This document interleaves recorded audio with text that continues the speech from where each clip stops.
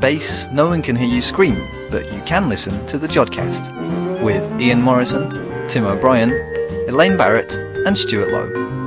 The Jodcast, August Extra issue.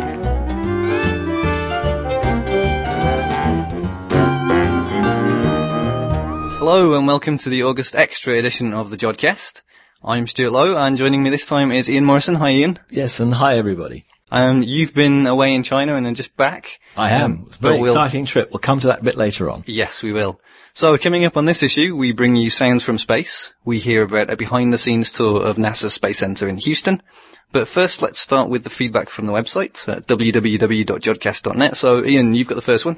Well, the first one comes from Doug V. And he asked, what happened to the July Extra? Well, the answer is very simple. The guys that do it were all on holiday or away. So I'm afraid that was one we missed out. But of course, this is the August one. So he did say, will there be one in August? The answer obviously is yes. Okay, next we have Phil Hill. He wrote in to say that he wanted to review us on iTunes, but couldn't find out where to do that. Now, if I remember rightly, I don't have iTunes in front of me, but if you find the Jodcast show page on iTunes, and then there should be a link to review this podcast. So if you click on that, you should be able to review us. And just a note on that, iTunes have recently added a whole load of new countries to their iTunes stores, which makes it harder for us to go and check all the iTunes reviews. So if you do review us on iTunes, please go to our website and send us a copy of your review as well, just so we can see what you wrote about us. Next up, we have an email from Isabella Skizieszewska Gray, and hopefully I pronounced that vaguely correctly.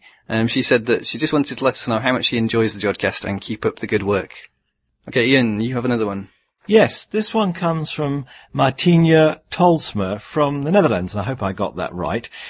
He or she has taken up an interest in astrophotography and made a few photographs of Jupiter and its moons, but couldn't find any useful sites for the post-processing in a photo editor. And he or she is using GIMP and Linux. Now, do we have any tips? Well, there are some useful programs. There's a program called Registax, which I believe you can run under a Windows emulator, which runs under Linux. If people use Wine on Linux, they'll be able to run Windows software. And the idea of Registax is very nice. You can combine lots of exposures and smooth out the noise and get it very nicely aligned. Most people use it with little videos taken perhaps with a camera these days, many can, but often with a webcam. So would that just be a standard webcam that you could buy in the shops? Well, the Philips Toucan Pro 2 is one that was being used by a lot of us, and you can buy that with a little adapter that fits into the eyepiece of a telescope. I've just acquired a sort of a more professional one from the Imaging Source, and they make a range of high-speed webcam images, somewhere around the £200 to £300 mark. So right. I'm just beginning to use that. Now, once you've done your imaging in Registax, there's quite a bit you can do in Registax, but another very useful program to have is Adobe Elements, which can be got relatively cheaply for PCs. It's about sort of £60, £70, and that allows you to do a lot with the contrast and basically getting the image to look as nice as possible. So there's plenty out there. Although that only does work on Windows or a Mac as well. That's right. I'm sure you can get it running on a Mac. I mean, Macs are the computers for doing image processing, to be said, but I'm afraid I just use a Windows machine. Yeah, but the GIMP is a handy replacement if you can't get Adobe Elements to work. Exactly. I did say taking lots of short exposures. The problem with long exposures is that the atmosphere tends to blur images. If you can take a very short exposure, let's say a 25th of a second or even less if you can, then you may well be lucky, and during that brief period the atmosphere can be quite steady. So what one does with these webcams, you might take 1,000 images, and Registax actually goes through them and finds the sharpest, so that you can actually make your final image just using those images that happen to be the best. And obviously it works better when the scene's good, but it does mean you can actually get some fantastic images even when the atmosphere is rather turbulent. Great stuff. There's some great results come out of that. Absolutely. So best of luck, Marcin. Okay, we also have a piece of feedback from Joe Jones, who's noticed that we've released a trailer for the video Jodcast, and he's, I think, slightly worried about the possible shift of emphasis. Now, don't worry, listeners, we will continue the audio Jodcast as we are doing. The video will be extra, and will be slightly different because it's got to be a lot shorter, obviously, because it's a lot bigger file to download, so we're trying to keep them quite short. But they'll cover all sorts of topics from pulsars to quasars, and we'll even have an interview with our very own Sir Bernard Lovell as well. So there's things to look out for on the video feed. Well, that sounds very, very good indeed. Well, we've got one more from Mark Shaw from Manchester, and he's actually sent us a link to a lovely photograph of the partial eclipse of the sun on August the 1st, taken through the clouds. It's actually a very dramatic picture, and the bite of the moon on the side of the sun really looks very, very good indeed. As those that listened to the last issues might know, I was lucky enough to accompany a group to a place called Yiwu, which is very close to the Mongolian border in the northwest of China, where it was reckoned that the probability of seeing totality was the highest along the whole eclipse track. Well, I'm not quite sure it turned out like that. We had a lot more cloud there than many other locations, including in Russia, where the prospects weren't good. In fact, a cloud covered the sun just about 3 minutes before totality. Luckily, the sun came out again about 30 seconds or so before totality. So we did see it all, although Mercury, which was visible immediately, did pop behind the little cloud, so we only saw it for a while, along with Venus. I think on my photograph I've actually got a picture of Saturn as well. If one goes to the night sky page for August, which is the one I do each month, with the section about the eclipse, obviously that's useless now because it's past, I will have a link to a sort of a web-based photo story, about 60 images there, of my little trip to China. It was a wonderful trip. We went to Beijing and looked at the Great Wall on perhaps the best day for clarity and an atmosphere that Beijing's had for a long, long time, and had some great trips out in the Gobi Desert. So that was quite an exciting trip. If you're interested, go to Night Sky and just look under the highlights of the month about the eclipse. Well, I'm very jealous of your trip, Ian, although I did get to see a bit of a partial eclipse from here at Jodrell. Yes, I'm so glad that the sun actually did appear for a bit. It was a bit tenderhooks for you, I know.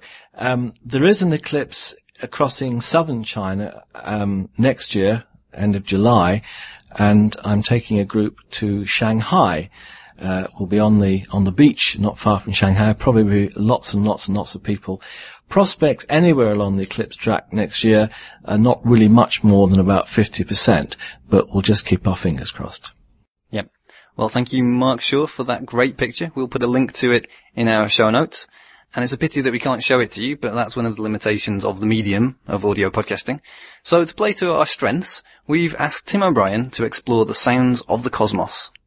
Okay, right. Thanks, Stuart. Yeah, I mean, it's an interesting thing, the idea of sounds from space. I mean, we're used to observing the universe. So, you know, the vast majority of information we get from space is in the form of different bits of the electromagnetic spectrum. So all the way from radio waves to X-rays, and, you know, our eyes just work a little bit in the middle there somewhere. So the idea of sounds from space is a bit weird. And I think the one thing that I was reminded of when I first started thinking about this idea was a film that I'm sure you've seen yourself, which is Alien. And if you go back and find the original posters for Alien, you'll see that the tagline was, "In space, no one can hear you scream." And that's because there's a vacuum, or near vacuum in space. That was the idea, yeah. So what they were picking up on was the fact that actually sound waves need to travel through, you know, when they travel through the air, when I'm talking to you now and people are listening to this, the molecules are banging together, and eventually that wave hits the eardrum and bangs on it, and that turns into a signal that the brain interprets as a sound. And because there's very few, you know, the density of the medium in space is so low, you know, like 1 particle per cubic centimeter typically. That's pretty low. Yeah, it's virtually a vacuum. People sort of interpret that as there being no sound in space, or at least the Alien filmmakers did. And in fact, of course, there are actually sound waves in space, because there is stuff there. It's just that the density of atoms is so low it'd basically be inaudible. So if you took your helmet off in your spacesuit. Yeah, which I don't advise any of our listeners to try. That's right. That's the public information announcement. Don't take your space helmet off. But if you tried to listen, then it'd be basically inaudible, because there's not enough atoms there to bounce off your eardrum particularly. But some bits of space are more dense, though, aren't they? Yeah, they are. I mean, when you get closer into a star and stuff, and we'll see some examples of sound waves in this thing we're going to talk about now, actually. But often what's done is a thing called sonification, where we could actually take electromagnetic signals, radio waves or whatever, and turn them into a sound to sort of engage with them in a different way, which is sort of interesting. So hopefully, like we do when we turn them into pictures. Exactly. I mean, all you're really doing when you're collecting stuff from space is you've got to get that information into your brain to let you think about it, to try and understand what it means. And what we're used to doing is putting visual information into our brain. But there's no real reason why we shouldn't listen to signals, or we shouldn't even smell signals, maybe. That's making me think of the Contact film with Jodie Foster with her headphones on, listening to the VLA now. Jodie Foster that's exactly it. And of course people don't sit at the VLA with their headphones on, and neither do they make scratch and sniff radio maps. But I've got it down as a little thing I might consider at some point in the future.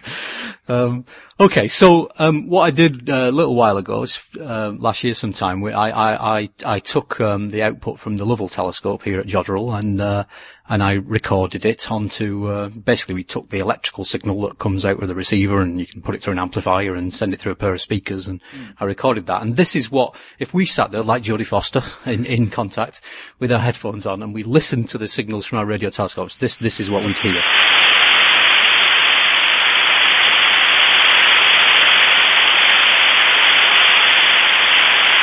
Now, I'm sure you'll agree, and I'm sure the listeners will agree, that this is particularly interesting. It's riveting. But now all our listeners who are sat there probably with their headphones on are reenacting the scene of Jodie Foster in Contact. Listening to radio noise. Absolutely. This is what she was so interested in. Now, of course, the thing about that is that, it's not interesting. Of course, radio astronomers don't sit there with headphones on listening to signals like that all the time. It was actually pointed at an interesting object. That is a recording of the radio signal from Cassiopeia A.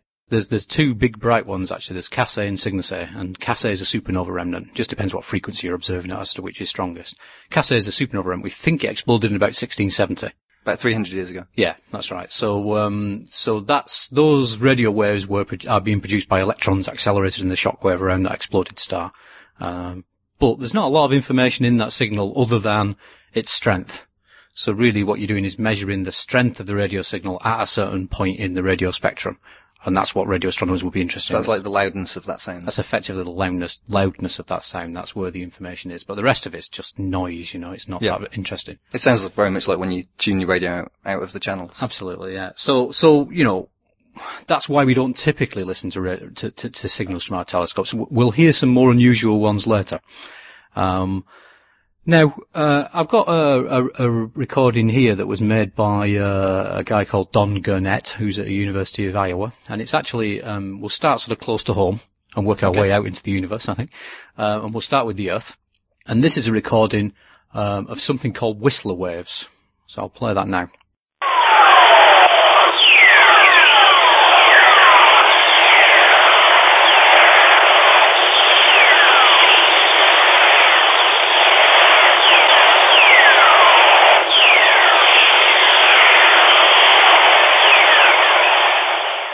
Okay, so what you heard there was a lot of whistling. It was. You agree? Yeah, I do. So there was a bit of a pew, pew sort of sound. So what are they? Okay, so basically what they are is they're actually waves in a plasma. So plasmas are charged particles. So, when you get any atoms and you sort of rip some electrons off them, you end up with a mix of positively charged ions, the bit of the atom that's left behind when the electrons are ripped off, and the electrons, and that's often what stuff is in space, and even in our atmosphere and above the Earth, so at high altitudes. So what happens is lightning strikes. So when a lightning charge, shoots through the atmosphere, that sets off a disturbance in this plasma, and that plasma wave travels along the magnetic field lines of the Earth out into space. And that then generates this, basically this radio emission that you can hear as these whistlers. Right. So, and the sort of, the way in which the tone of that note changes is telling you something about the way in which that wave propagates along that magnetic field, travels along the magnetic field. Because they started quite high in frequency and decay waves. So boom, boom is the sort of, if I was to do a very particularly poor impression of it. So those are Whistler waves. Here's a second example, a related thing. They're actually picked up by spacecraft flying above the atmosphere now. These things are called proton whistlers. Now, what So you'll the previous hear, ones were with electrons? largely electrons, Right. yeah. So they're largely waves in the electrons. These are waves more in the proton component of the plasma. And actually, they're sparked off by the whistlers. So you basically get this sort of lightning strike down near the surface of the Earth. That sends this whistler, the first sort of electron whistler wave up through the magnetic field. And then you get a sort of proton wave that comes back down again, we think, down through the magnetic field. And they sound quite different. And because of the fact that one is largely in electrons, the other is largely in protons, you get a difference in the tone. And you also get a difference in the way the tone changes. So what you're going to hear, what you should listen out for, is you'll hear whistlers. You'll hear the ones like we just heard, the boom, boom. But after a few of the stronger whistlers, you'll hear this sort of eerie, ghost-like proton whistler sort of kick in after it. So just try and listen out for that.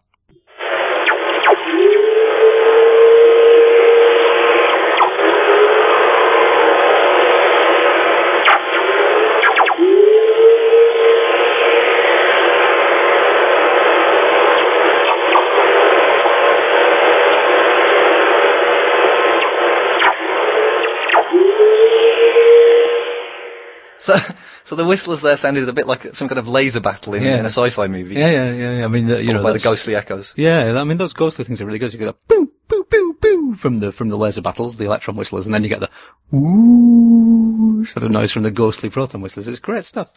Okay. Sticking to the Earth. Here's some recordings of meteors. Now, in fact, these recordings were made with, so these are shooting stars, basically. These recordings were made with a system, that we've got at Jodrell Bank, which was set up by a few people there a few years ago, Megan included, and Eddie Blackhurst as well as others. So what happens here is that, if you can imagine this, Spanish broadcasting station, or, down in Spain there, sending out their signals, then normally you'd expect to get that in line of sight. You'd have your aerial on your roof or something and you'd pick up that signal directly. And up here in Manchester, we're quite a long way out of line of sight from Absolutely. Spain. We're not going to get line of sight to Spain. So the only way we'd normally expect to pick up that signal is if somehow it got reflected back off the ionosphere, the upper part of the atmosphere. And what happens here is that normally we wouldn't pick up the signal at all. But then when there's a shooting star and it sort of shoots through the atmosphere, it leaves this ionized trail of gas behind it. And the radio wave that's being sent out from the Spanish station can actually reflect back off that trail. Right, so it gives us a mirror up in the ionosphere. Yeah, there's this echo coming back. So you're right, the meteor acts like a mirror in the ionosphere, and we get this sort of echo, this reflection off this mirror. So what you'll hear in this recording that we made with the aerial that's set up at Jodrell, you'll hear high-pitched noises in this recording that are basically the echo of this transmission coming back off the meteor trails.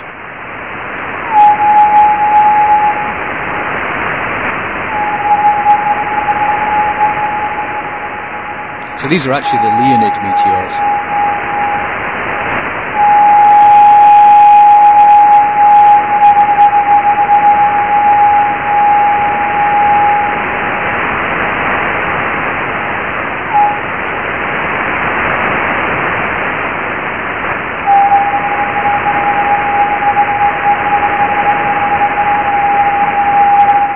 So that actually, the thing we do with that sometimes is we have these meteor shower star parties at Jodrell where we hope that maybe the skies are clear and people will actually see the shooting stars. But of course, if it's cloudy, which, it's very rarely cloudy, of course, here in Never in Cheshire, never.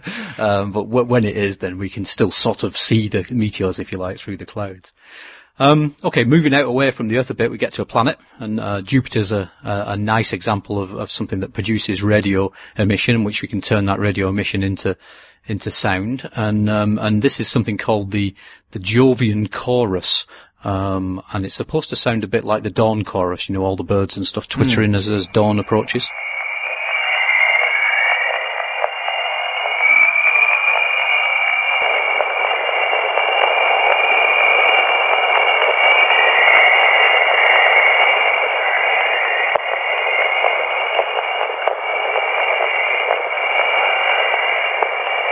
So in fact, I think it sounds like the jungle, actually.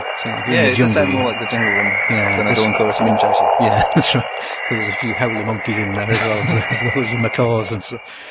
So, quite interesting stuff. Here's another aspect of Jupiter's radio emission, and this is, radio waves quite often are generated, we see a lot of this idea of electrons and charged particles spiraling around magnetic fields producing radio waves. And here's the magnetic field of Jupiter. And these are things called S bursts. This comes from Dick Flagg at the University of Florida, this recording. This is low frequency radio emission. And it's coming from the magnetic poles of Jupiter.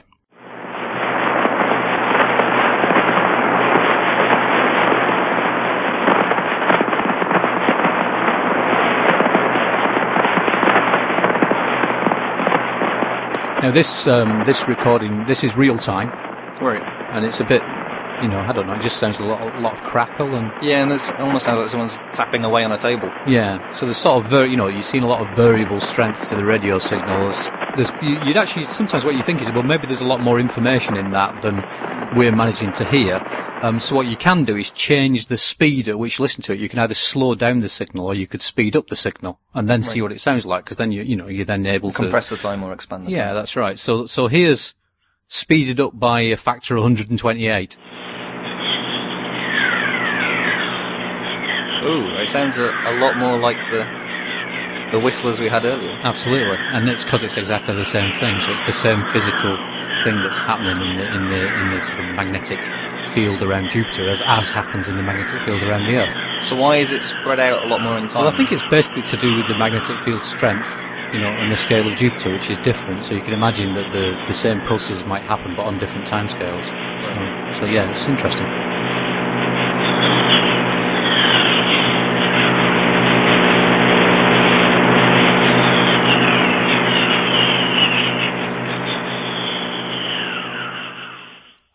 Okay, so heading out from Jupiter, let's get to Saturn.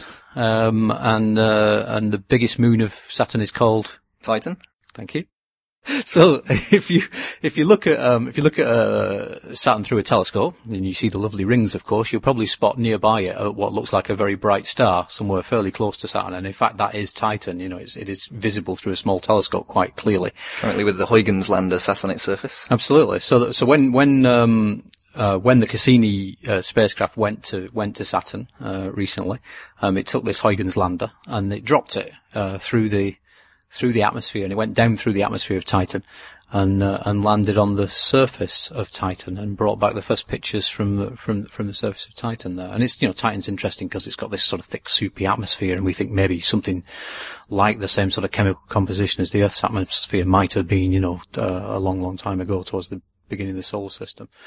So what this recording is it's actually a recording of the radar signal that was being used by the Huygens lander to work out how far above the surface it was. Right. So if you can imagine, if you're sort of floating down on your parachutes, you want to know how far it is to go, and the scientists back on Earth want to sort of have this telemetry that measures what the spacecraft is doing. They send out this radio ping, and the ping comes back from the surface. So it's just like a submarine does. Exactly. Yeah, it's a sonar type arrangement, but in this case with radar radio waves. Yeah. So basically you're sort of pinging this thing back, and what should happen, of course, is that as you get closer and closer to the surface, the time between successive pings gets shorter and shorter as you get close to the surface. So we'll listen to that. The first part of the sequence is actually there's something to do with the radar system locking onto the signal, so there's some sort of funny little blips and wiggles at the beginning, and then you'll hear this sort of high-pitched tone, and the tone will increase as the spacecraft approaches the surface because the pings are getting closer and closer together.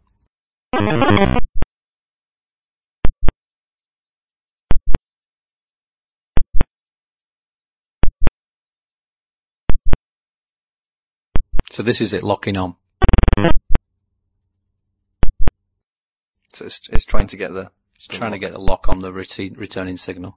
It'll kick in a minute, in a few seconds.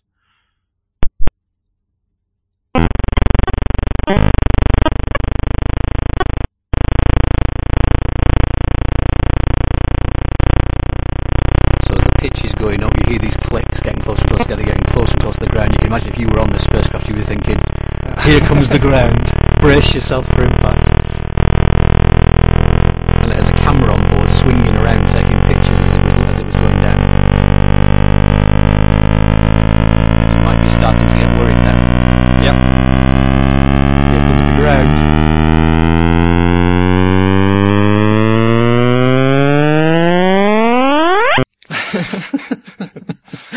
So that was it. That was it landing. So that was quite a shock, quite a jolt to the system. Okay, so now we've landed nicely on Titan. Let's move out from the planets. Yep, move to a star. So the nearest star is the Sun. Not Proxima Centauri. I'm sure you know that. It's a trick question. It's a trick question. Trying to catch me out there. So yeah, back to the Sun. I mean, you might be aware the Sun effectively rings like a bell. I mean, basically there's sound waves passing through the Sun causing it to vibrate all the time.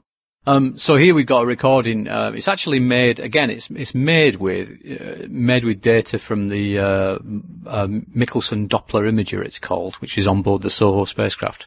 So what this is doing is it's looking at the Sun and it's measuring the spectrum of light from the Sun and it's measuring the Doppler shift in that spectrum. So as bits of the Sun come towards us, and there would be blue shifted, and as bits of the Sun go away from us, the light would be red shifted. So this is just like a police car coming towards you, away from you. The pitch gets shifted. Absolutely. Down or up. Yeah. So if you listen to a car driving past as you get this sort of sound. Yeah. So as it's coming towards you, they get a high pitch. As it goes away, you get a low pitch. So you can do this. So you can take the data from the sort of images of the Sun being produced, take that Doppler shift measurement, and turn that Doppler shift measurement into a sound. Right. And that's what's been done to produce these, this recording. And in fact, in this case, like we said earlier, sometimes you get more information if you speed things up or slow things down. This particular thing has actually had to be speeded up by a factor 42,000. That's quite a lot. to hear something in the signal.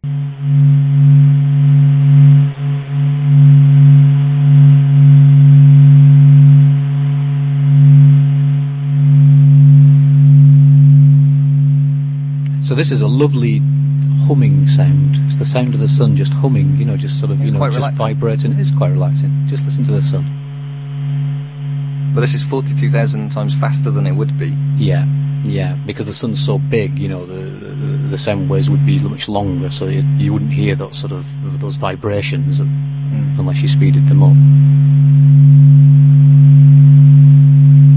There's a huge range of sound waves, however, on the Sun, and this is just one example. And in fact, some people use those sound waves to probe into the Sun, don't they? Yeah, and it's called helioseismology. So, helio as in sun, helios, and seismology, just like with earthquakes, where, an earthquake goes off somewhere on the Earth, and the sound waves travel through the rock and right through the Earth, and you can put seismometers, things that detect those waves at different points on the Earth, and you can study the interior of the Earth by looking at the time at which you detect these signals from different parts of the Earth. And you can do the same with the Sun. It's a really neat way of studying the interior structure, which would otherwise be invisible to us.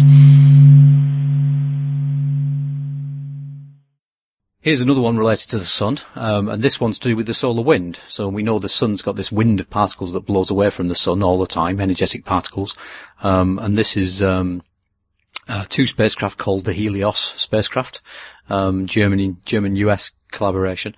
And this is, again, data from particles hitting the spacecraft in the solar wind, and the sort of change in energy of those particles and the number of particles that hit has been turned into a sound for us to sort of interact with the data in a different way.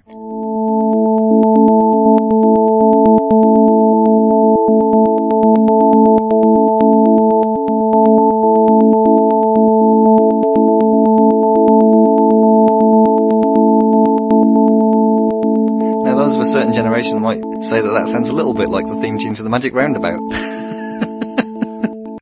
Yep, I don't know what people were on when they made that, but it's interesting stuff, because it's basically those sort of tones. You can get these tones because in this case, it's the energy spectrum of the particles. So you might imagine that high energy particles you could represent by high pitched sounds, and low energy particles you could represent by low pitched sounds.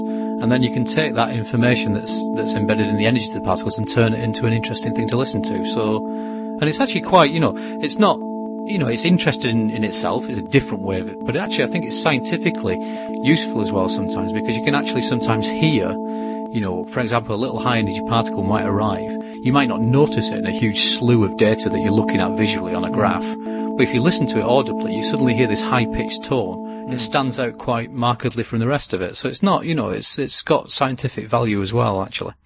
And in a sense, that was a real sound, because it was the transmission of energy by particles hitting the spacecraft. Absolutely, yeah, it's similar to a sound wave in that sense. Yeah, that's right, rather than the sort of electromagnetic wave conversion that we've done. Here's something that I was involved with a couple of years ago. I worked with a few artists in a group called Flow Motion, called Anna Peaver and Eddie George, and they sort of approached me with some data they'd got from Phil Utley at Southampton University, which was X-ray observations of Cygnus X1. Now, Cygnus X1 is a binary star system that we believe has a black hole in it, and material sort of falls from the other star into the black hole. And as it falls towards it, you get a conversion of gravitational energy it heats the material, and you can get that material gets very hot, and it can produce X-rays. So these are basically X-rays observed with a satellite called the Rossi X-ray Timing Explorer. And what they wanted to do was make a sort of work of art, a sound piece and associated visuals, working with those data. And so I took the X-ray data and I turned them into a sound for them. So this is sort of my interpretation of materials. It falls into a black hole, never to be seen again.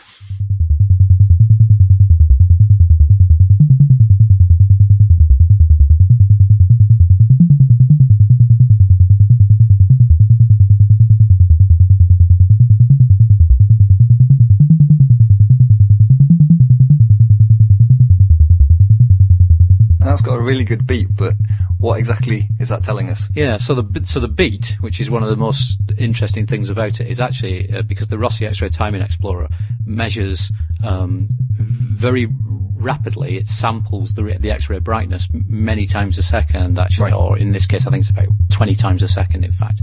So what that beat that you hear is effectively separate measurements of the X-ray brightness. I've slowed it down a little, so it's sort of dum dum dum dum dum dum dum, is us measuring the X-ray brightness. And then all I've done is a very simple thing where I took the X-ray brightness and said if it's brighter, I'll make it a higher pitched sound. If it's fainter, I'll make it a lower pitched sound. And then I just turn that into a sound. And it's just a sort of a different way of looking at the data rather than simply looking at a graph of it.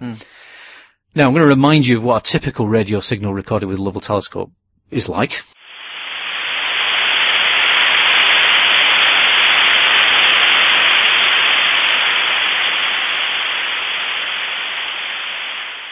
Pretty boring, I think we agreed. However, we can imagine moving our telescope off Cassé, the exciting supernova remnant that produces the rather boring sounds, pointing at another direction in the sky, and this is what we hear. Again, a recording made with the Lovell telescope.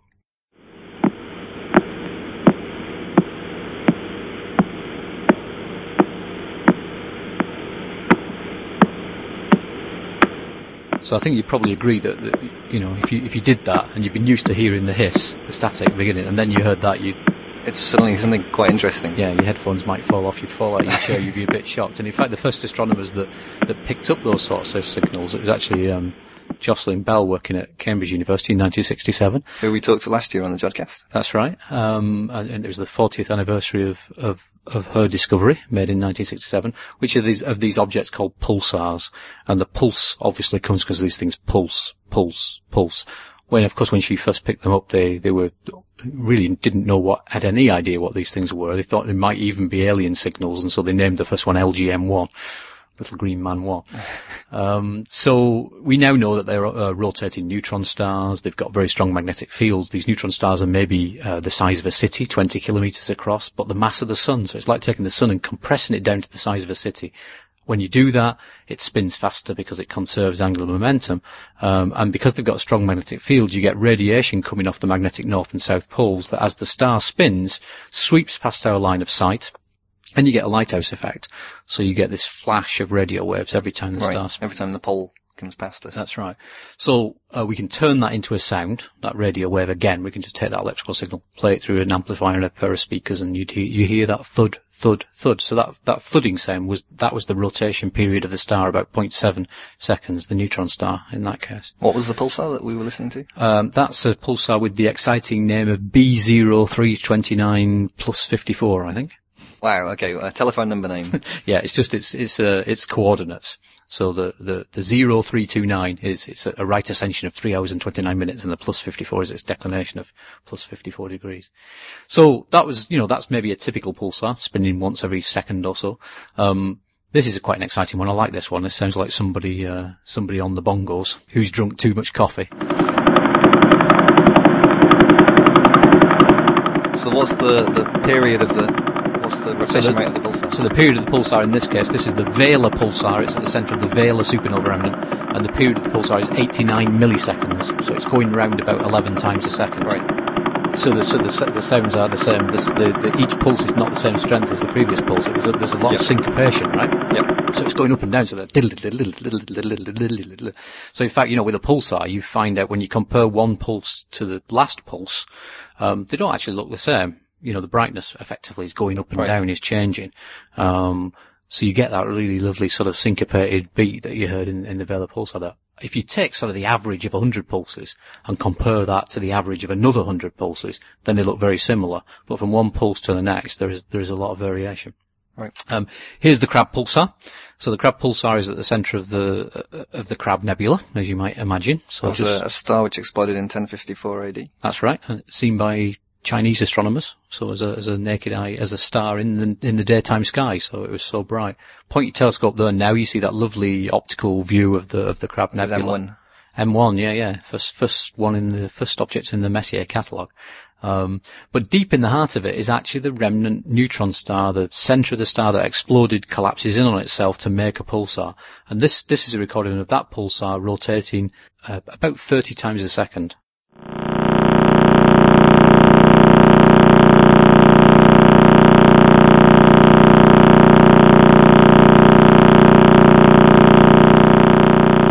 This one sounds a bit like a road drill. It's that sort of sound of a road drill there. Okay. So, perhaps getting slightly harder to listen to actually. Almost starting to get a bit painful. All blending into each other as well. The pulses almost. Yeah, that's right. So you got thud, thud, thud, but 30 thuds a second. And this next one, the last individual pulsar we'll listen to is rejoices in the name of B1937 plus 21. This is actually the second fastest pulsar we know.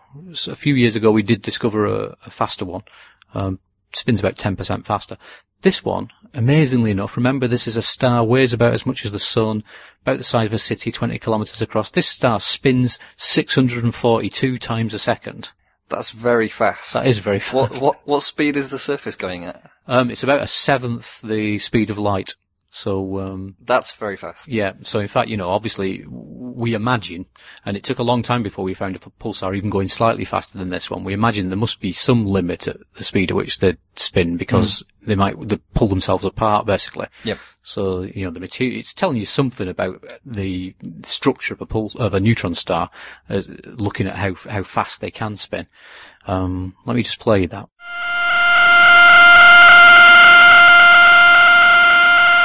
So I think you'll agree that this is not something you're going to listen to for any great length of time. Bit painful, thank goodness for that. So it's basically a note of 642 hertz, is what you're listening to there. So that's so those pulsars that spin that fast, are spun up in binary systems, we think. Stuff's dumped onto them from a neighbouring star that adds angular momentum and spins the star faster. Right, so that's how it gets to be that fast, that's right. Now that note, that 642 hertz note, you can imagine, okay, that's interesting, it's a note, like one might play on an instrument. And, you could take a set of pulsars, all spinning at different speeds, they effectively give you all different notes, and you've got a musical instrument because you can play those pulsars perhaps and hear lots of different tones together. Yep. And what we've done actually, Michael Kramer's produced a nice recording of an ensembler of pulsars in a globular cluster. A globular cluster in this case called 47 Tucani. So a globular cluster is a big group of stars. Yeah, that's right. So these are these sort of the globular, the spherical bodies of stars, groups of stars. Several million stars. Absolutely amazing. They're one of the best things to look at through a telescope. You look through a small telescope, what are you going to look at? The moon? Yeah. Jupiter? Yeah. Saturn? Yeah. Globular cluster? Tick. Yes. You want to look at a globular cluster. So, yeah, 47 Tuc is a globular cluster in the southern sky. And we've basically found, 20 or 30, fast spinning so-called millisecond pulsars because they spin with periods of several milliseconds, tens of milliseconds. And this is a sort of recording of a fly through this globular cluster.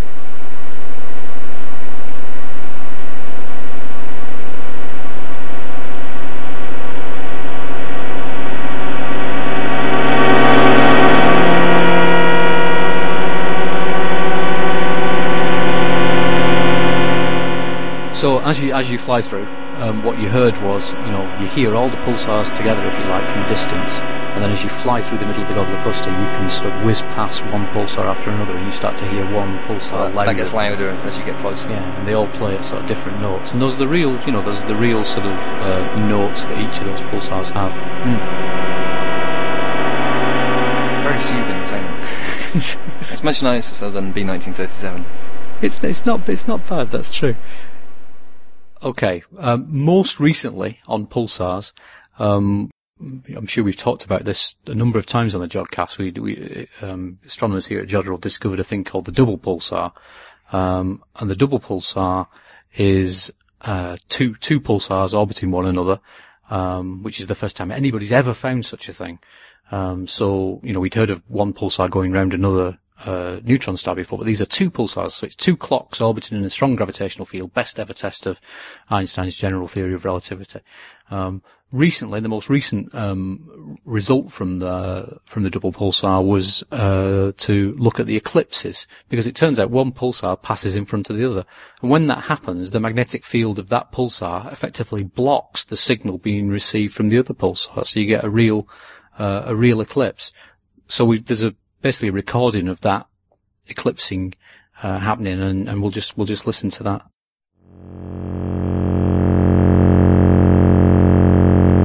So what you hear is the tone of the pulsar before it goes into an eclipse, and then there's the spinning magnetosphere, the region with the magnetic field around the other pulsar that starts to block it. So you start to hear it drop out. Fading in and out. And it's basically as the other star spins, it blocks it more and more and more.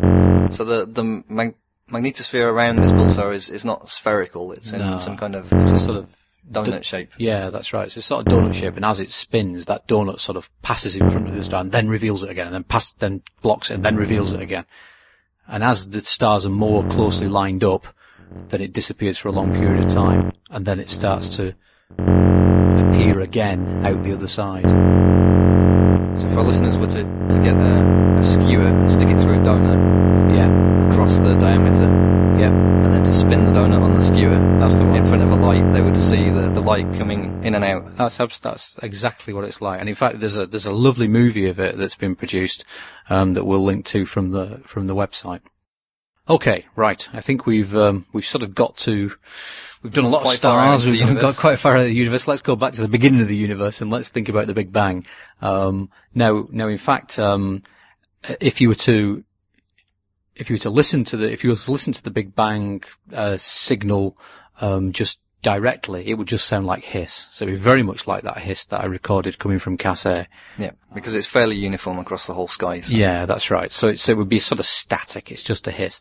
There's a very interesting sound that was made a little while ago by Mark Whittle, though, at the University of Virginia, which is that he took sort of models of the way in which the universe would have behaved as it expanded over its first million years, and there would have been sound waves that pass backwards and forwards, through that material, as the universe expands. And he's basically taken that information, our physical understanding of how that should work, and he's turned those sound waves into a real sound. So it's as if this is as if you're listening to the first million years of the history of the universe. And it's the sort of information that's imprinted in the cosmic microwave background radiation. The sort of CMB maps of the sky. That obviously you know quite a lot about working on Planck. Yep. So here's his sound. So remember, the first million years of the universe.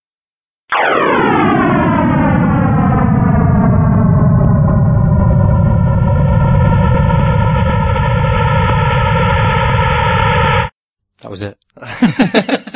A million years in a few seconds. It sounded like something being shot out of a cannon at the beginning. Yeah. I think the initial thing is basically you can imagine the scale of the universe is increasing, so there's this sort of decaying frequency goes on. If your listeners are interested in the details of that whole process and exactly what all these things represent, I think they should visit Mark's website, which we'll link to from the Jodcast website, because he's got a great amount of detail as what the background astronomy is and the science and how he actually came up with those particular sounds. It's worth reading if you're interested in more. And I think perhaps just to finish, it's probably worth we're talking about the Big Bang, it's probably worth reminding people that that actually if you tune your TV set off station, so get to a blank channel on your TV set. Which is getting harder to do with digital TVs, but... That's true. So, on your normal TV where you've got these numbered channels, if you find one of those numbered channels that's not got a TV signal in it, you're just going to see static on the screen, and you could turn the volume up on the TV and you'll get this hiss. It's worth noting that a few percent of that static, a few percent of the radio signal that's arriving at your aerial and coming down into your TV set, is actually from the Big Bang.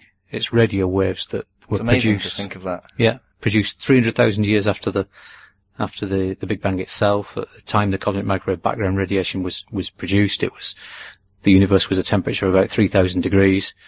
It would have been, that light would have been visible, would have been a sort of dull orangey red colour, so the universe would have sort of glowed orangey red, because anything at 3,000 degrees would be that sort of colour, even like Betelgeuse or something, the red giant. And then as the universe has expanded by about a factor 1,000 since then, it's now down at about 3 Kelvin. And anything that's at a temperature of about 3 Kelvin would radiate in the radio part of the spectrum down in the sort of microwave end. And that's basically where your TV is tuned to pick up signals of that frequency. So yeah, a few percent of that static is truly, really radio waves that set off, just after the Big Bang. That's amazing. Well, Tim, thank you very much for taking us on a sound tour of the universe. And my only advice now is for all our listeners to go home and tune their TV in between the channels and watch the microwave background. And listen to this.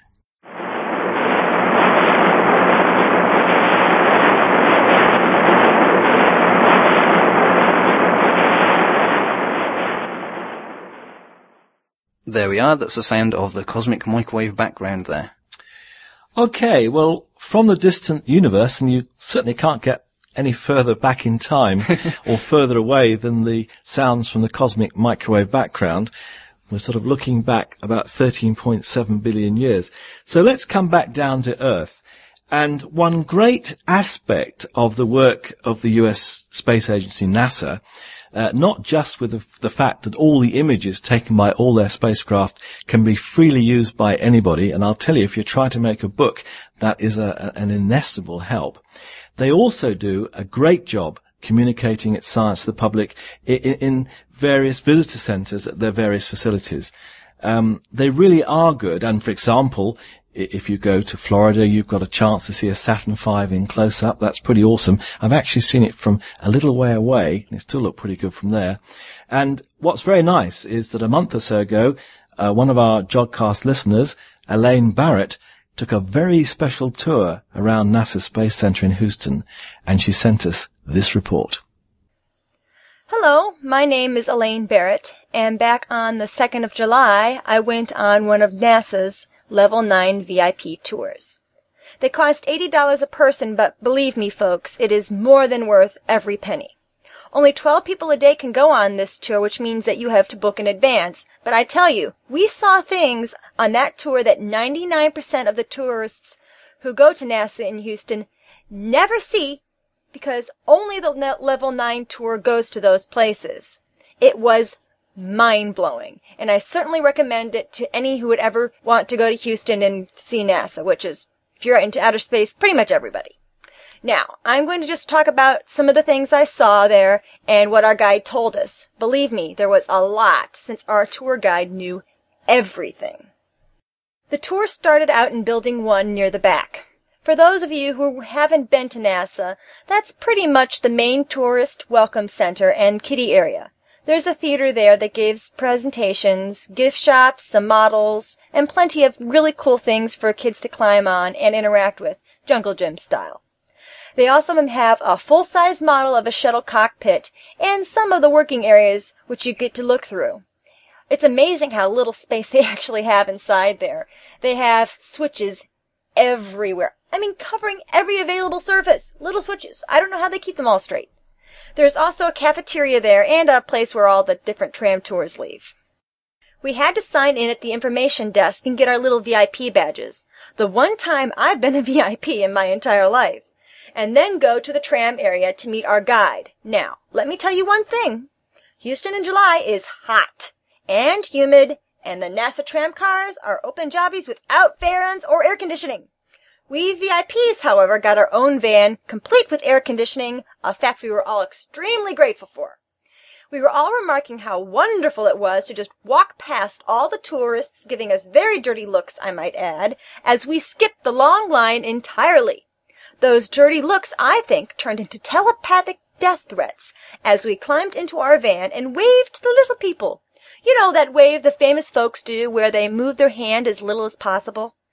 After lunch, we piled back into our nice air-conditioned chariot and made our way to the big tank, also known as the Sonny Carter Training Facility Neutral Buoyancy Laboratory.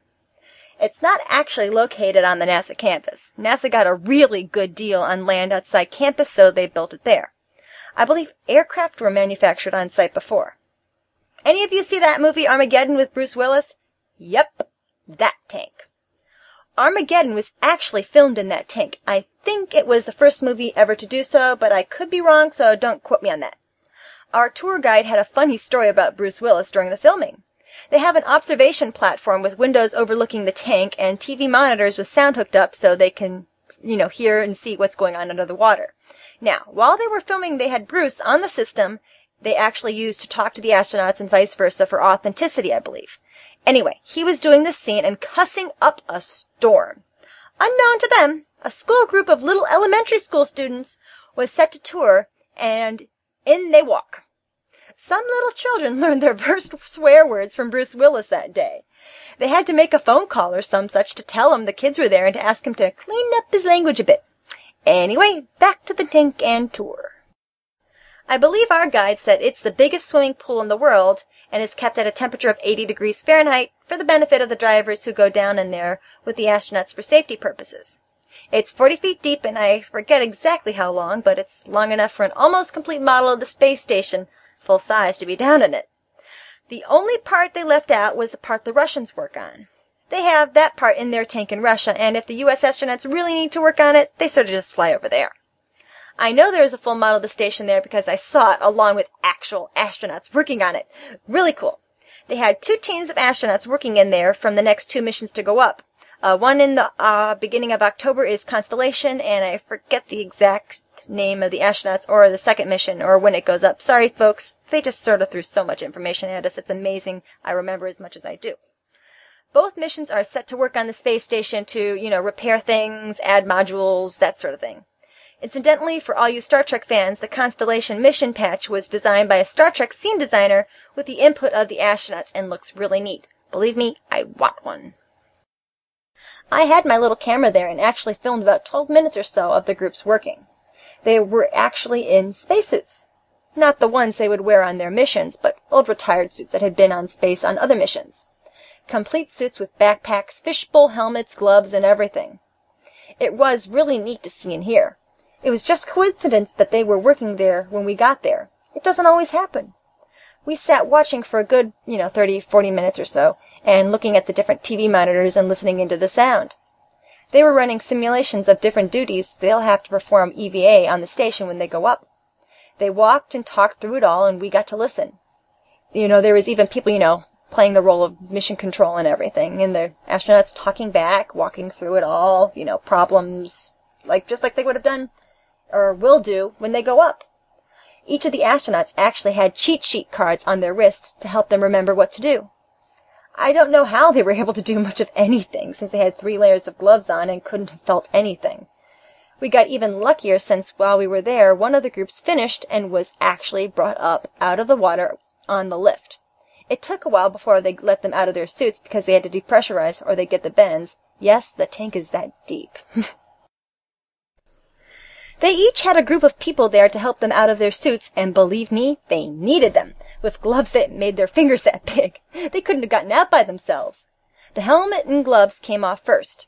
Next they took off the hood, covering their heads with all the sensors, but in order to get out of the main suit, they had to undo the fastenings that attached the legs to the chest part, and then do a wiggle down through, pulling their heads and arms through, and then back out so they could stand up again. That's when we actually got mooned by an astronaut. I kid you not. He bent over with his bum facing us at the window and wiggled his tush in order to get it out of the pants part. Then he sat down and others helped him pull the rest of the pants part off. Underneath the spacesuits, they have these white long john things that, life sensors and potty bags and tubes and everything. They work in 6-hour shifts underwater, so they gotta go. They gotta go. The suit takes care of that part. They were both really sweaty, and after he had sat down for a bit, the one who mooned us got up and did a bit of a jig in front of the pool.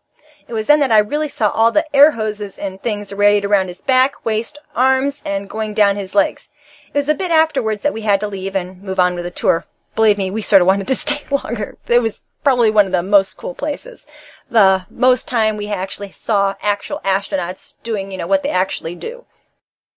The next stop we made after driving back to the main campus was the place most people want to see when they take the tour. Mission Control. 2 words says it all. Well, actually, Mission Controls, since we saw 3.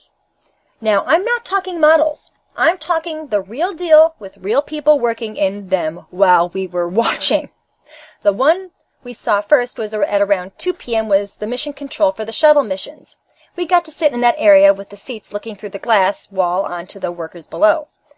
There were huge screens showing a map of the world and data, and each station has its own name with its worker and computer screens and such. While we were there, they were actually conducting a simulation since there are no active shuttle missions up right now. The next one is the Constellation at the beginning of October. And that's Constellation, and it's going to go work on the space station. One of the vet ground control men came and told us exactly what each and every position did. Some of the stations were Flight Director, Capcom. Capcom always has an astronaut manning it by tradition because he can speak astronaut speak and translate the technobabble of the others into orders that the astronauts can follow easily. There's also ADCO, Falcon, ECLSS, EVA, Atlas, Thor, Ops Planner, BME, Surgeon, Topo, Ground Control, and others. He actually was a surprise to the guide, too, since usually they don't come along and talk to the others. We actually were really lucky. Usually, they don't have people coming out of the big tank, and usually you don't have ground control coming to talk to you, so good time to take the tour, yay! Point of note to anyone really interested in keeping track of the huge amounts of info sent your way on these tours, bring a video camera with lots of memory and extra batteries galore. You'll want to record every little minute of it. Also, on the walls of Mission Control are all the little mission patches of the little different missions controlled from there. That was sort of a standard. That's something I saw in all 3, shuttle, station, and another one I'll talk about later, saving it as a surprise. The next stop on our little tour was the Mission Control for the space station. There were the people at their stations, the big screen with pictures of the inside of the station, and many of the same stations as at the Mission Control, for the space shuttle. But these were not simulations. This was the actual people running the station right at the same time. It was an actual live mission. But some of the other cool things that were around, besides like the mission patches on the wall, are everywhere, was that each person at their station sort of had little interesting thingamabobs and all over the place, to liven it up. And also, there was a chess set in there, set up. Pretty much the astronauts and the mission control people have a running game going. So astronauts make a move, mission control people make a move. So, kind of fun. They're playing chess when one is up in space and one is down in Houston. So kind of cool. Unfortunately, we didn't get to do anything cool like see actual astronauts talking or the actual game because unfortunately there wasn't a live feed going on at the time. So pretty much, just saw pictures. The screen was pretty dead. When we were there was supposed to be a live feed starting in a half an hour, but unfortunately, we had to leave before it started. So I was like, darn it, I'm going to have to go back and take that tour again, and maybe this time the station will actually have a live feed going. Oh well, next time. The third stop in that certain building was probably the one that had the deepest personal impact on me. And I'm not just talking, cool factor, though that certainly was there. I'm talking, more of an emotional, heavy impact. Because it was Apollo. We went to the actual Apollon mission control room. And we didn't sit in a glassed-off area like with the other 2. We had the run of the room. And we could walk past and actually touch and even sit at the desks and consoles and look up at the narrow, dark screens where so much of our history had taken place. I mean, not just history for the U.S., but history for the world. I sat in Gene Kranz's chair, the flight director station, and it was absolutely incredible. You know who he was. He was the flight director during Apollo 13 as well as quite a few other missions.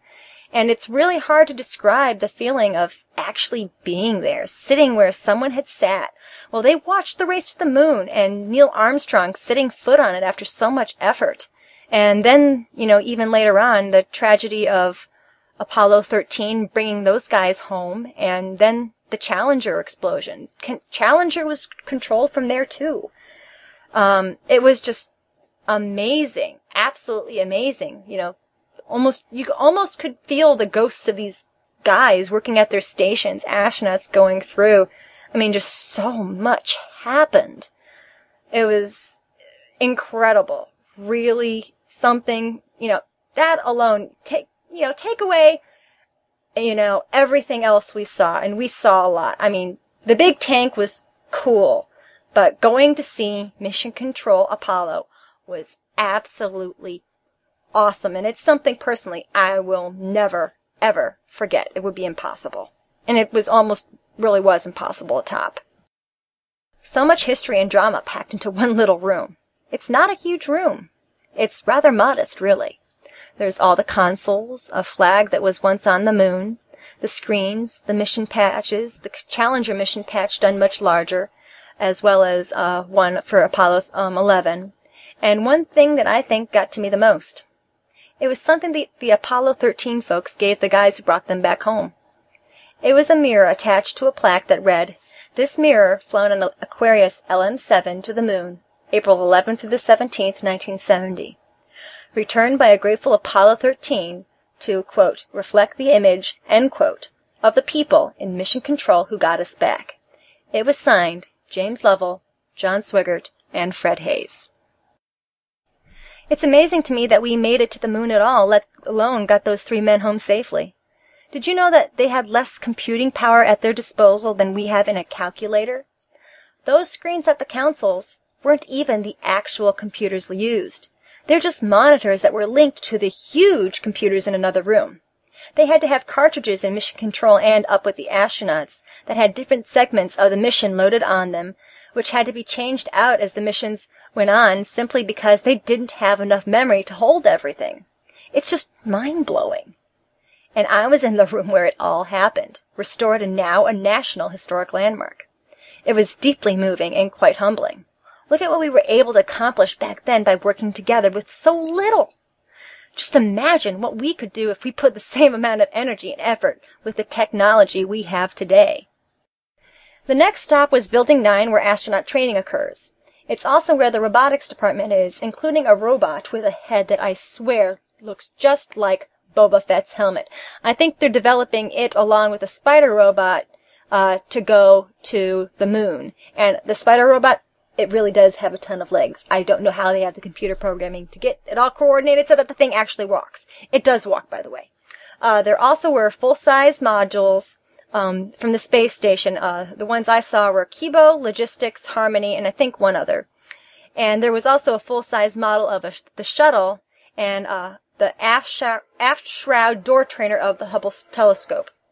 One neat thing they also had was a full-size prototype model of the re-entry vehicle for Orion, the one with the heat shield and everything. And the Orion is the new project they're developing to go to the moon again and eventually Mars. And they plan on using the moon as a staging area to test out all sorts of new technology and, sort of as a practice run to actually get men to Mars. And I believe they said that the date for the Mars was, 2030, somewhere around there. So actually, in our lifetime, men on Mars, very cool. Next 20, 30 years, NASA's tour is going to start really getting interesting. Something else they had there was something that's going to go up to the actual space station. I mean, not a model, but the actual thing was a little cupola observation platform. It's pretty much just going to stick out of the top of the space station and has lots of windows. And, you can look out and peer around the astronauts and everything, and they can do experiments up there. After Building 9, we went to visit the huge vacuum chamber. And I mean huge. The door alone weighed 40 tons. I had my picture taken in front of it, and I am this tiny little dot on the floor in front of the door. The door must be close to 50 feet in diameter. They actually plan on making this thing even bigger. They're in the process of creating the telescope that is going to replace the Hubble way out farther than any man can go. I forget exactly how far, but you can probably find out at nasa.gov. We're going to be able to get so many fantastic pictures. I'm sure most of you have seen pictures at the NASA website of what Hubble takes of. If you haven't, go look. They're fantastic. Absolutely gorgeous. These pictures are coming from this new telescope they're developing, are going to be many, many orders of magnitude better. I mean, we're going to learn things from this telescope about the universe and the galaxy that we can't even now imagine. It is really, really neat. Speaking on the development of new tech, a lot of people sometimes say, why in the heck are we spending so much money on the space program when we have, so many problems at home with starving and housing and all that? And one of the big things that people really don't realize is for every dollar we develop and invest in NASA and space tech, we get back 8. Because a lot of the stuff NASA develops actually goes back into society. I mean, we wouldn't have cell phones. We wouldn't have laptop computers. We wouldn't have a lot of the technology that we take for granted every day if we didn't have the space program. And that's a lot of money. So, we'd actually lose a heck of a lot more money if we didn't have the space program. So, just keep that in mind. If people start grumbling about all the money we put in the space program, tell them that fact. Okay, moving on. The vacuum chamber. Okay, they're making it bigger. What they're going to be doing is that they use the vacuum chamber to create a vacuum, obviously. And then they test it in at the extremes of temperature found in space to see how the components fare. I mean, scientific types will know that, you have, in the sunlight, you have extreme high temperatures. Out of the sunlight, you have extreme lows. So pretty much whatever goes up into outer space has to be able to handle both. So that's what they do in there. The new telescope is going to be way too big to fit into that room, no matter how huge it is. And it is huge, by the way. Even though we didn't get to go inside, we got to peer inside. And they're going to dig down another 2 stories into the bedrock under the chamber to make it bigger. Then the telescope will fit. Also, the chamber itself is also a National Historic Landmark, just like the Apollo Mission Control and the Saturn V. The Saturn V was the next and last stop on the tour. The Saturn V they have in Houston is the most complete one in existence. It was created for a moon mission that never happened because the Apollo program was canceled. It lay decaying for quite a while until a building was built around it and was restored. Birds and animals were actually building their nests inside of it before then. It's all there to see except for the LEM itself, which they said is off in a museum somewhere else in the country. I thought the vacuum chamber was big. I know the big tank was huge, but the Saturn V rocket is colossal. They had it on its side, and it is completely astounding how huge it is. Every part was there except for the LEM. I mean, the rocket boosters with the main tank, and then the other boosters that would push them into orbit, and finally the part that would take them to the moon, and then even the re-entry module. It was all connected with like the parts broken apart enough so that you could see like the end where each one begins, but it was all lined up in order. It was just none of them were connected so you could see all the bits and bobs and doodads. It's wow. So worth seeing. Oh, and that, by the way, you don't have to take the level 9 tour on, but we got there before the little peons got there. The Saturn V was our last stop before heading back to Building 1. The tour really was fantastic, and I pretty much filled up the memory card on my camera, taking pictures and video.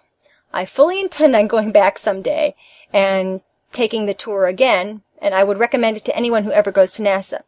Few things to remember, though, just for, people who are interested in taking it.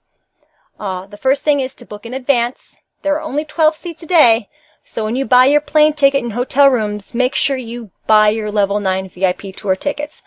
The second thing is that you have to be over 14 in order to go on the tour. The third thing is bring a video camera and a digital camera complete with plenty of memory and extra batteries. Bring what you think you might need and then double it. You will want to take plenty of pictures, and video would be the best to record the sheer volume of information they throw at you, as well as making a great family video to add to your home library. Remember, you'd be seeing things that 99% of the people who visit NASA never get to see because it's not on the regular tour. The only thing that we saw that was actually on the regular tour was the Saturn V, and that was at the very end. Well, thanks for listening, and I hope you enjoyed my little talk about my visit to NASA. Take care all, and have fun if you ever go there. Well, thanks for that, Elaine. And perhaps I should remind everyone that you can download the individual segments of the Jogcast on the website at www.jogcast.net. And that's where you can also send us your feedback. And we do obviously like to have that feedback. You can also follow us on Twitter at twitter.com/Jogcast. On YouTube at youtube.com/Jogcast. And you can even join the Jogcast group on Facebook and become one of our friends, where you can poke us or write on our wall. So with that brings us to the end of another show. So it just leaves me to say thanks to Ian Morrison, to Tim O'Brien, and to Elaine Barrett, and of course to all of you for continuing to download us. So we'll be back at the start of September with our normal show and the first video episode. So until then, goodbye. Cheers, everybody.